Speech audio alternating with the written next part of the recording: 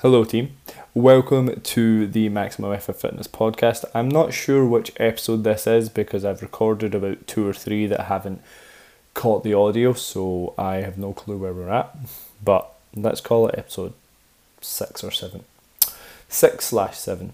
Today we're going to be discussing how muscles grow and specifically the difference between types of muscle growth. So one of my clients / team on the Facebook have asked, what is the difference between muscle growth in weightlifting, hypertrophy, cardio, or HIIT style training? And there is a difference. Now, for the sake of the podcast, what we're going to be doing is we're going to be discussing it from the point of view of strength training and hypertrophy and how they work, and then we'll subcategorize the others into different types of training, because I think what they're really asking is, what is the adaptation from training? So when you train, when you give a stimulus to a muscle, there is a adaptation that occurs, and depending on what you've trained will depend on the type of adaptation that takes place. So I'll take a little sip of coffee while I think about this.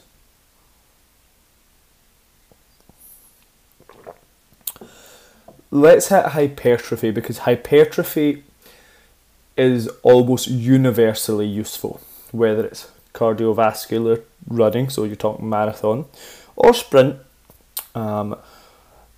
whether you're talking weightlifting, like Olympic lifting, or you're talking powerlifting, whether you're talking team sports, every kind of sport needs some form of hypertrophy, because a bigger muscle, and that's what a hypertrophy does, it tones and grows the size of the muscle. Please don't click away for fear of looking like Arnie, because you won't. So hypertrophy is the growth of a muscle or the increase of muscle fibers, number of muscle fibers. And what we're looking for from these two is to see an increase in one of the two that then would correlate to your specific sport. Now, the reason we wanted to start with hypertrophy is because hypertrophy happens on a broad spectrum and it is more stimulus dependent than anything else. So, hypertrophy happens at around 5 reps as a minimum and probably goes all the way up to 30 reps. Probably beyond that, but we don't have a great deal of information to confirm that. And it's not particularly practical to be going in and doing sets of 40 on something. It's just not going to happen with good technique close to failure. You're more likely to lose out on your cardio before anything else.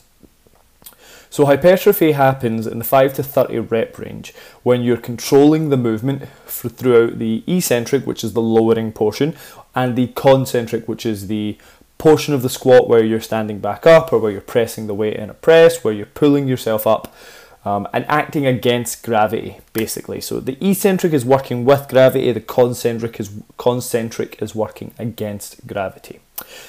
And the reason I highlight that is because in some sports like weightlifting, you want to be using the eccentric to elicit a bounce back response called the stretch shortening cycle. So that's why I specifically say that for most things in hypertrophy training, which is to make the muscle bigger, you will be controlling the weight on the way up, on the way down, and of course in any pauses. Now, if we go into specifics of strength training, strength is a fitness characteristic that means you can lift heavy weights relative to what you think is heavy. So a power lifter has to be heavy and has to be able to lift 1 rep off the ground, off the chest, squat the weight up and down for 1 heavy rep. So they need to have that level of strength.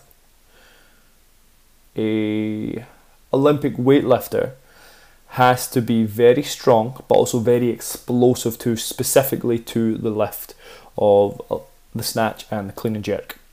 Now, they will benefit from hypertrophy style training, but when you are looking at strength sports, you are typically looking at being able to move the maximal amount of weight possible and not necessarily maximising the hypertrophy of it. So it's not to say that strength sport athletes or even trainees don't get a hypertrophic response from strength training. It's just to say that it's probably a byproduct. And what you'll often find is that trainees have different blocks. So they'll have the first block, which is maybe a hypertrophy block, where they aim to build the muscle. Then they will go into a strength block where they attempt to use the new muscle to get stronger. Because remember, everything is specific. So when we're talking about hypertrophy versus strength, hypertrophy is a type of strength that grows muscle. It's not necessarily that if you do hypertrophy training, it's going to make you better at your 1 rep max. It might give you the ability to get better at it by having more muscle, but doesn't necessarily make you better at it. So I hope that makes sense. And when we go on to these other types of training, so cardiovascular and HIIT style, so high intensity interval training, and we discuss what do they do. Well, if you've followed me for long enough, you'll know that I am a large advocate for not doing classes like pump and tone, because pump and tone HIIT style training doesn't provide a stimulus high enough.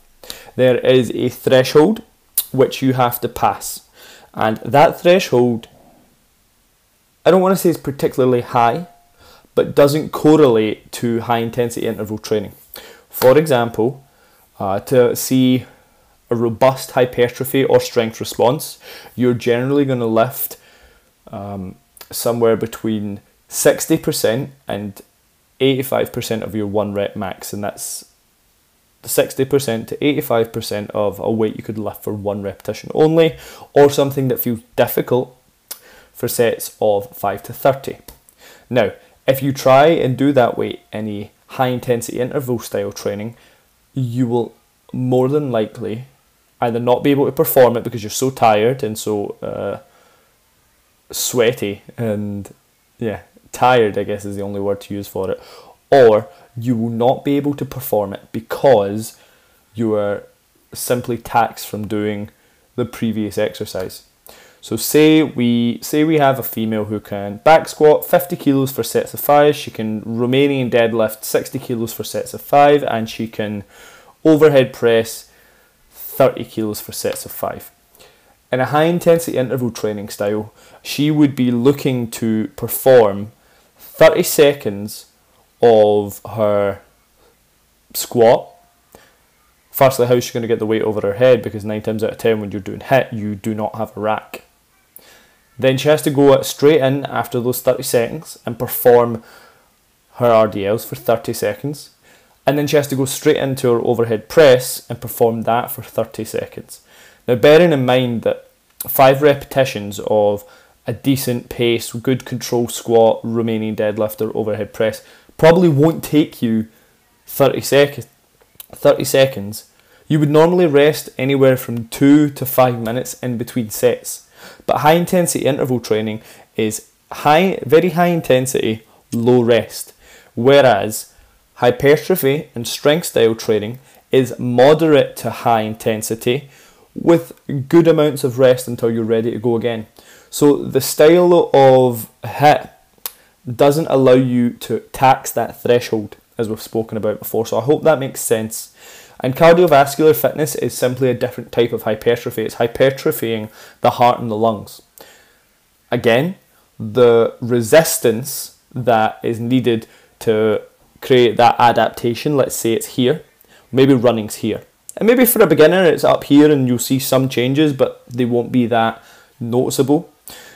So you need to look at it from the point of view that there's that minimum threshold, and cardiovascular fitness does not tax the legs or the core enough to create that. Maybe calves, potentially calf muscles, but apart from that, quads, hamstrings, glutes, they don't get taken through a full range of motion. They don't get stimulated enough.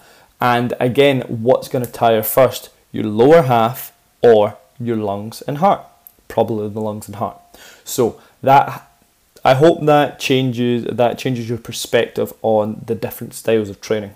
So strength training is, just to wrap it up, is maximizing your leverages, okay, so the length of your limbs, to lift as heavy as a weight as possible. Hypertrophy training is putting as much stimulus and tension on the muscle as possible through as big a range of motion, and range of motion is just how far that muscle can stretch, as possible. And then cardiovascular style training, which is HIIT as a type of it, is more focused on the hypertrophying of the lungs and heart as opposed to the weights, or as opposed to the muscles. So HIIT style training, just to reiterate, is too high intensity with too low a rest period and too, I guess, short a rest period. I've already said it, there's not much more to say about it. So you have to make that trade-off. There's other adaptations that come from it. And that's the first question. Next question we have, and I'm sorry, I'm balancing this on my filing folder. So the next question: how might we balance our work time, our workout time, once workplaces are back to normal and there's less free time again? It comes down to what is a massive priority for you and how well you manage your time. So for me, for example, I have a spreadsheet that has my day from when I wake up, depending on the time, anywhere from like 3 a.m. to 5 a.m. Up until my bedtime, which is around 9 p.m.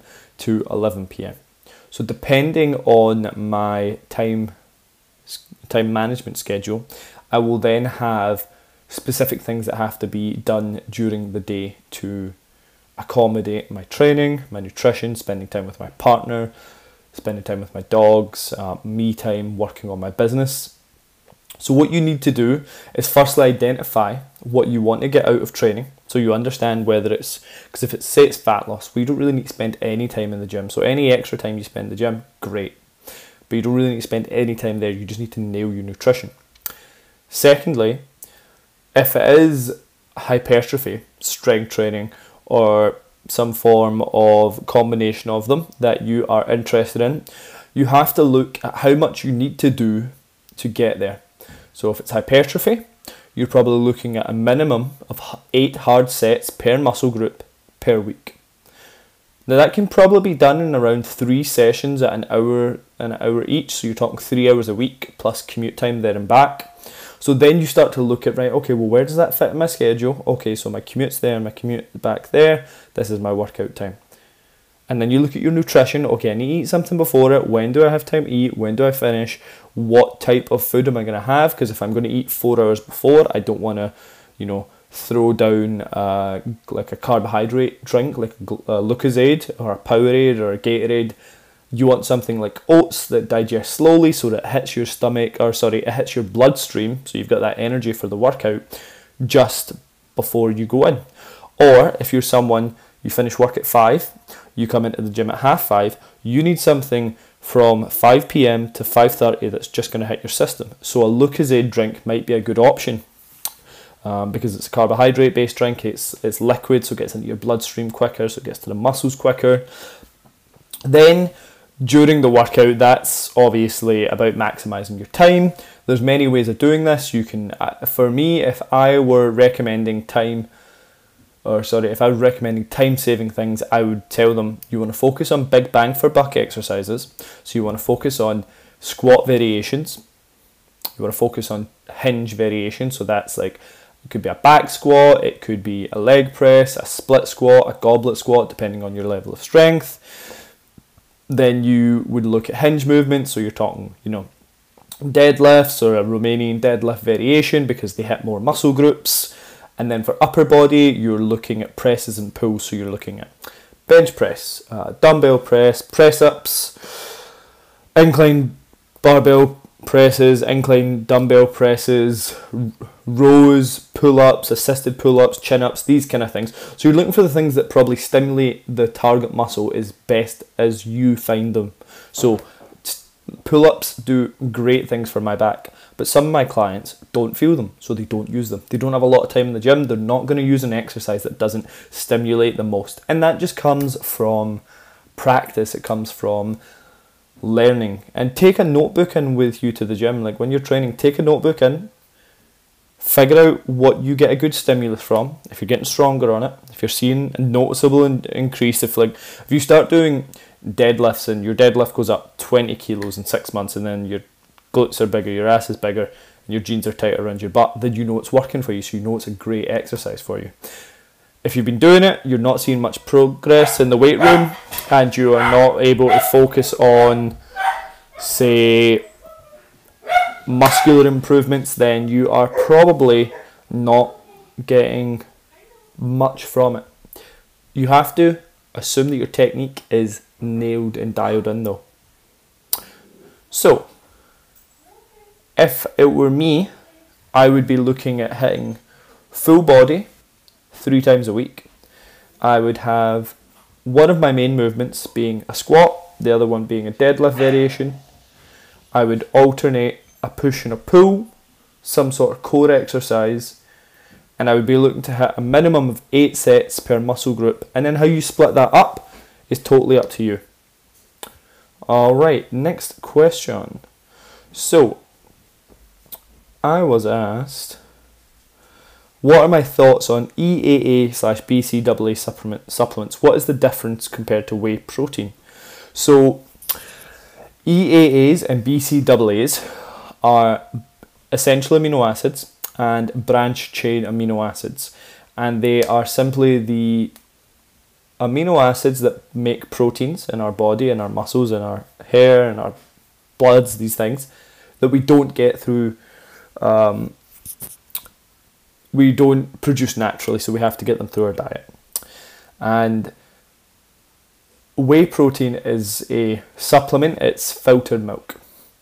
And the difference between them, well, in theory, off the top of my head, not 100% sure on this, but I think there is no difference between EAAs, BCAAs and whey protein when they're equated for the amount of protein you get. And someone can correct me if I'm wrong, but whey protein, because it is a derivative of milk, has some nutrients that you're maybe not going to get from EAAs and BCAAs.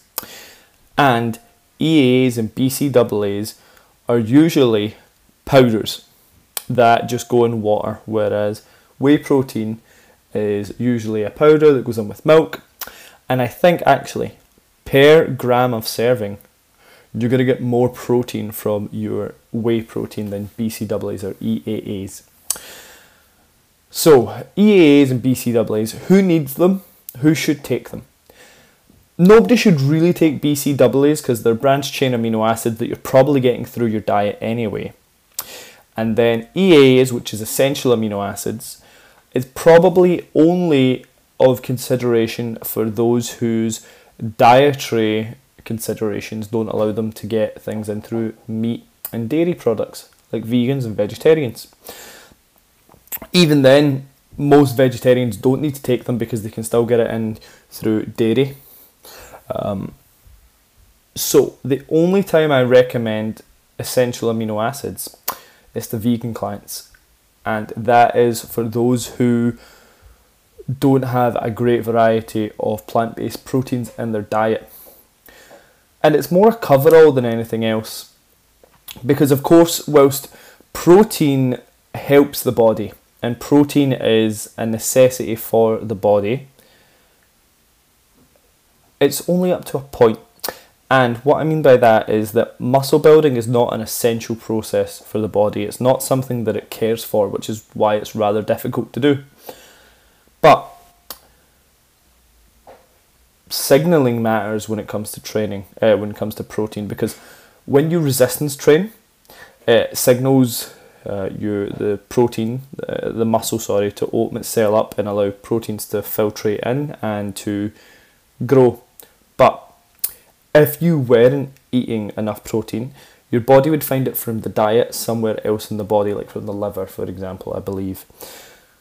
Now, is that to say that it's optimal? Probably not, and it's probably a very slow rate of gain, but it's still a rate of gain. So the reason that there's considerations and recommendations, couldn't think of the word there, recommendations for protein, is because it's such a slow process, and because most people's diets don't include enough variety, whether that's through plants or whether that's through meat, dairy choices. I feel like I'm missing something else. Meat, dairy, who knows? Somebody can correct me in the comments. But the reason they don't get these in is when you suggest that they supplement. Now, again, it's probably a waste of money for most people to take BCAAs or EAAs. So I think that's the kind of last comment I have on it. I don't particularly see the need for most clients to get on them once they are eating a relatively well balanced diet. Perhaps someone who has serious muscle gain hopes and they're vegan would benefit from an EAA, but apart from that, they're not worth a lot. Now we'll do one more just before we finish up, because we've been rather good this week in terms of timing. So let's just go back through something that I recorded the other day and it didn't work. So my thoughts on the barbell hack squat and my favourite shoulder exercise. So I don't know if you mean the barbell hack squat as in the one that lifts the bar off the ground where your feet are split across it. So you've got the bar. How do I do it? I have a lighter or a used Q-tip. And I'm sorry if you're having to listen to me describe this. I'll use the Q-tip, I guess. So you have your barbell in the middle and your feet are split across the bar. Your hands are on the outside of the legs and you push the ground away and lift it up in some form of like bastardized sumo version of a hack squat. It's pretty shit. The levers aren't there for you. The tension is mostly in the hands and the upper back, and you don't get a large range of motion for the barbell hack squat. Now the machine hack squat is pretty fucking awesome. I personally prefer the leg press to the hack squat, but that's only because of how I'm built and I prefer to be locked in at the bottom of the movement than the top. But I do have clients who use the machine hack squat, and the variations you can find in certain gyms can be wonderful. Again, for the majority of people, you don't have to worry about finding, you know, a prime fitness hack squat or a lever squat that you may find somewhere like Extreme Gym, which is our Future Fitness, which are amazingly kitted out gyms. For the most part, most people just need a really competent movement capacity and a machine that lets them load tension and that they can progress well on. My favourite shoulder exercise, I'm going to be dead wanky and say for what, because the shoulders have lots of different functions. For me, I love the barbell overhead press, and that was only because my bench press was always so shockingly bad. I was just pretty awful at it. But my overhead press, I took to that movement very quickly, and I really enjoy it as a strength builder and just to get someone comfortable holding a barbell. Would I recommend it for hypertrophy? Not if you want to be optimal, but I used it to grow my shoulders and triceps because I really enjoyed it, and I found that doing something I enjoyed got me more results than doing something that was optimal. If we're talking about the medial delts, so your side delts, and your rear delts and your front delts. For the front delts, I personally don't do any specific isolation work, although I can imagine that for some people whose delts are a lagging body part, that might be worth doing.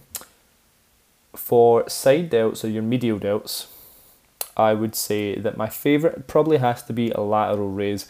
I do program upright rows, but just whether or not it's just how I'm built. Upright rows stimulate my traps really well, but I have to really focus on them to get anything out of my side delts, whereas I love lateral raises because you just cue someone. It's really simple. You say to them, it's like you're turning a water jug upside down and you're leading with your elbows. So your elbows come up first, you're turning a water jug upside down, and I'm holding a thumbs down position for anyone who's listening to this. And I find that 90% of people get a really nice stimulus from it. For rear delts, I only do 1 or 2 exercises for rear delts, and that's more from a health perspective because I do a lot of barbell rowing. And you have to remember, when you do a lot of presses and rows, your front and rear delts are going to get a lot of work done to them. The side delts maybe a little bit, but you could always use a little bit of upright rowing or lateral raises to work the muscles. So for rear delts, I would perform face pulls or rear delt flies performed with either dumbbells or on a cable fly machine or on a fixed machine as well. Which my last point very quickly will be this. The difference between movements, so doing a cable lateral raise versus a dumbbell lateral raise, for the majority of people listening to this, unless in 5 years' time I've become a bodybuilding prep coach and you're listening to this hoping to get some wisdom from my earlier podcast episodes, for the majority of people listening to this, won't matter. It won't matter that they are finding a movement that only challenges them in the mid and end range, which is a lateral raise, instead of something that challenges it through the full range of motion. Because the cables at certain gyms are a pain in the arse to get onto, and it's not worth the hassle. Instead, picking a movement that hits the target muscle and you're getting stronger in with good technique and you are eating sufficient enough protein, over time will grow them. Depending, and I guess this is the theme of the episode really, depending on the complexity, the drive of your goal, will really depend on what you are going to get or what you're willing to put into it. And this goes back to how to get back the most out of workouts when we are strapped for time with work.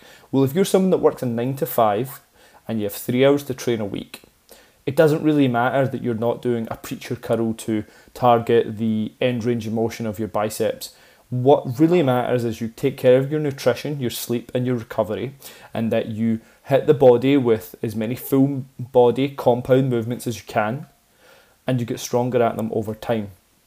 Are you going to develop a physique that is something like a Greek statue? Probably not. Are you going to look good naked? Most definitely yes, as long as you take care of your nutrition, of course. But I think that's what I would like to end on, is that you need to stop looking at what's optimal and you need to start looking at what's practical for you. Even as someone who spends, 90% of their time in a gym or talking about gym-related things, I train 4 times a week for around an hour each time. And over time, I have developed a physique that I am happy and confident with. It maybe is not compatible with some other people, but it doesn't matter because it's something that I enjoy.